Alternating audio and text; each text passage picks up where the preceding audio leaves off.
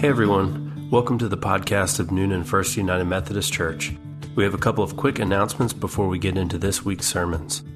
On Monday, April 27th, we heard from the Bishop and Cabinet that they are asking North Georgia United Methodist churches to continue meeting remotely through June 22nd. Obviously, we're disappointed that it'll be another couple of months until we get to see everyone and worship together in person, but keeping in line with the first of John Wesley's 3 simple rules, which is to do no harm, our conference leadership has determined that meeting on campus must wait for the time being. For the full statement, as well as a list of guidelines for when we do meet again, visit ngumc.org. Finally, the May Shepherd is now available. To download the latest news, visit bit.ly/shepherdnews. That's bit.ly/shepherdnews, all one word. Or go to newnanfumc.org and click Read under Media at the top right of the page. Thanks again for joining us, and we'll hopefully see you very soon.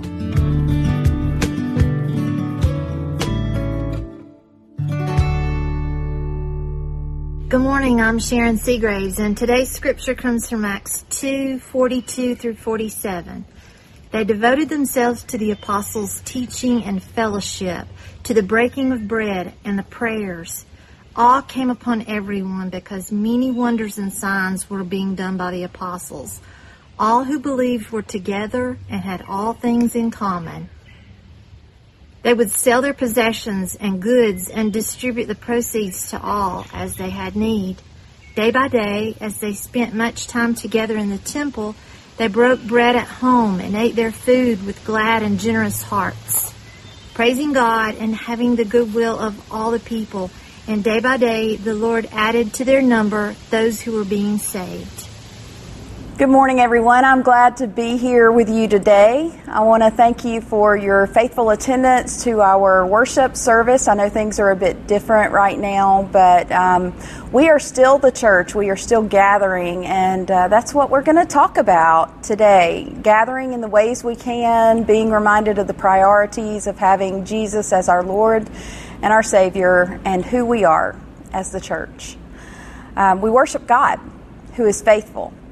I don't know how someone gets through a time like this in their life without God. And I've heard people say time and time again to me that they simply don't know how someone does it. And I'm sure that you can agree with me on that. One of my favorite movies is A River Runs Through It. And in it, Reverend McLean, in one of his sermons, makes the statement, "The poor without Christ are of all men most to be pitied, but the poor with Christ are princes and kings." Friends, Christ makes all the difference in this world. And that is something I am so grateful for, to know God as Savior, to know Jesus as my Savior, for the Holy Spirit to walk with me. And we may not know what tomorrow is going to bring. Things change day by day, but we do know who holds tomorrow. And so we are, as children of the King, filled with reasons to rejoice and to gather together as His people. And you there on your couches, whether you're in your pajamas or whatever you're in, welcome. It's a great day to be serving and to be loving God. Each year for confirmation, we pick some theme verses. And this year, our theme verses were, "Choose this day whom you will serve. As for me and my house, we will serve the Lord." And also, "With God, all things are possible." These verses from Joshua and Matthew reminded us of what it means as a family to worship, because confirmation is not just a time for the 6th graders. It's a time for their families to make faith commitments together, to renew their commitments to Jesus and to the church. And so then again, the second verse, "With God all things are possible," was a reminder that because of God, we can do all things. We are strengthened. We have a rock and a refuge that we can count on. As a church, this is a mindset that we have and we continue to embrace. And today's scripture comes to us with the story of Pentecost. And Pentecost is a few weeks away, and we'll talk more about that and the birthday of the church at that point in time. But there's some key verses at the end of Acts chapter 2 that we are going to explore today. They were read to you earlier, and it's a beautiful passage that begins with the disciples, the apostles, in their homes. How fitting a reference for us to see a model of the church that began at home. Verse 42 tells us they devoted themselves to the apostles' teaching and fellowship, to the breaking of bread and to prayer. Amazing things had happened for this group in the midst of the harvest feast. It was around this time of year, from spring to summer. And in that time, there were loaves and lambs prepared, tables filled with goodness, with feasts, celebrating the joy and the first fruits and the harvest and the goodness of God in the land. It's the context in which the church was born, but it was also a context in which they felt in many ways afraid. Many of us are doing the same thing. We're in our homes. We're having meals together, some more decadent than others. Some are ham sandwiches and others are steak and lobster on the grill, and it just depends on you and your family as to what you're having. But we gather.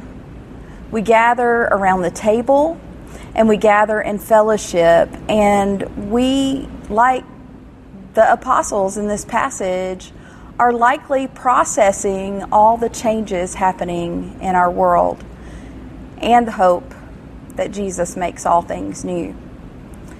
Many have, like Peter, made declarations to others that we need to choose whether or not Christ is our Lord and Savior, because it does make the difference in this world. Well, how, you ask, did they set an example for us? Well, they began with teaching and fellowship, to breaking of bread and prayer. It's a model that has sustained the church over the years and will continue to sustain the church over the years to come. We are growing in the Word by fellowship and study, and I want to give a shout out to our friendship class. This week they met by Zoom and had Sunday school together. I know several other classes have already been going there, but this particular group proved that you can learn new things, you can do new things, and you can celebrate God in ways you never imagined. All in verses 43 and 44, we hear these words in the second chapter of Acts. All came upon everyone because many wonders and signs were being done by the apostles. All who believed were together and had all things in common. They would sell their possessions and goods and distribute the proceeds to all as people had need. We are in the midst of Bible studies and learning Scripture, reflecting on Scripture. I hope you're taking time in the Word each day to sit with it and to reflect on it. And one of the things that we are being reminded of constantly is that need to love our neighbor. Love our neighbor as God loves us. Love our neighbor as we love ourselves.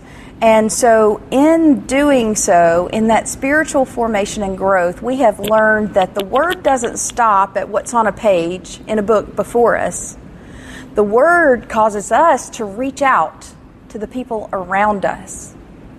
I love being the missions pastor here, and I have seen such great things about what you are doing. We have folks who are sending cards to medical personnel in the community. We have folks who are reaching out and donating to food drives. Some have gone to One Roof to bag rice. Others have prayed for our community. The list goes on and on. In bi-weekly calls each week, I meet with groups from other organizations for how we can reach out and serve. Sewing masks, all these different things. We could go on, but we never imagined serving this way. And even though we couldn't imagine it, it comes out of who Jesus has shaped us to be. In last week's sermon, it was noted that Jesus wants to take us beyond what is seen to what is true. What is true is that God is always with us and called us to love our neighbors. What is true is that as we gather in our homes, we continue to learn faith lessons in new ways. What is true is that our limitations on how church can be done are being challenged and transformed out of circumstances in this time. What is true is that we are growing in the Word. What is true is that Jesus gives us hope and life and peace in certain and uncertain times. One of the ways we fellowshipped through this time is through sharing a lot of recipes, and you might wonder what that has to do with our scripture today, but I've noticed a lot of recipes that have to do with bread these days. Bread is a comfort food for us. It's a comfort food for many of us and a staple item during this time in which these apostles would have lived. The grains themselves nourish us. The labor of love, the kneading the bread, the making of the dough, the baking of it, the anticipation, all of it fills us with something good. Hospitality was shown by giving bread, and it was an essential for any gathering. It seems to be an essential for many of us today. Last week's sermon on the walk to Emmaus also pointed out that we are most aware of Jesus in the breaking of the bread. As we grow in the Word, we have greater appreciation for what Christ has done for us, for the breaking of the bread and the cup. And we're going to go to that table today and share together in some comfort food at the table of grace and love and mercy. In Acts 2, verses 46 and 47, we hear, day by day, as they spent much time together in the temple, they broke bread at home and ate their food with glad and generous hearts, praising God and having the goodwill of all people. And day by day, the Lord added to their number those who were being saved. This table is not only a table where we are nourished, but one that brings us to praise God and to bring all that we are as we are, with our joys, our concerns, our burdens, our hopes. In the breaking of bread, we are reminded of Jesus' sacrifice for us. We are reminded that His body was broken so that we could live and be healed. And we are reminded of ways that we are nourished by Him. We are reminded that it is Jesus who sustains us, who is essential to life. It is Jesus who modeled hospitality and love for neighbor in giving of Himself, in His body being broken, so that we can be forgiven of our sins and have eternal life through His resurrection and victory over death. In the scripture, we are reminded that communion and prayer are partners. A dear friend, Gigi Flores, wrote of a group that she worked with some years ago that their prayer team had gathered to pray over women with cancer. They sang the words to the song, "Come by here, Lord." We're down here praying, "Lord, come by here." And in that moment, it was so beautiful that tears streamed down their face. She said, prayer is the most important work any of us can do. I would add that when we come to the table, as we are, seeking forgiveness, seeking redemption, seeking transformation, and all that Jesus is, we come open, humble, ready to be used for His glory, even if that means being broken. We want Jesus to be seen and not us. So we come confessing that we have all fallen short of the glory of God and stand in need of a Savior. We all need Jesus to help us when we fail, to help us grow, to see beyond ourselves and beyond this world to what is true, so that when we come to this table, we can see Him more clearly. Today we are having this holy meal in a new way.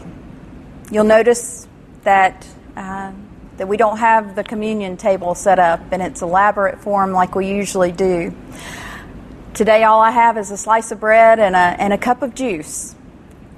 We want you to find that or something similar in your home, something you can use, comfort food, as we celebrate all that God has done for us and all that He is doing for us. Because when you come to this table and you take that comfort food in, you don't leave the same.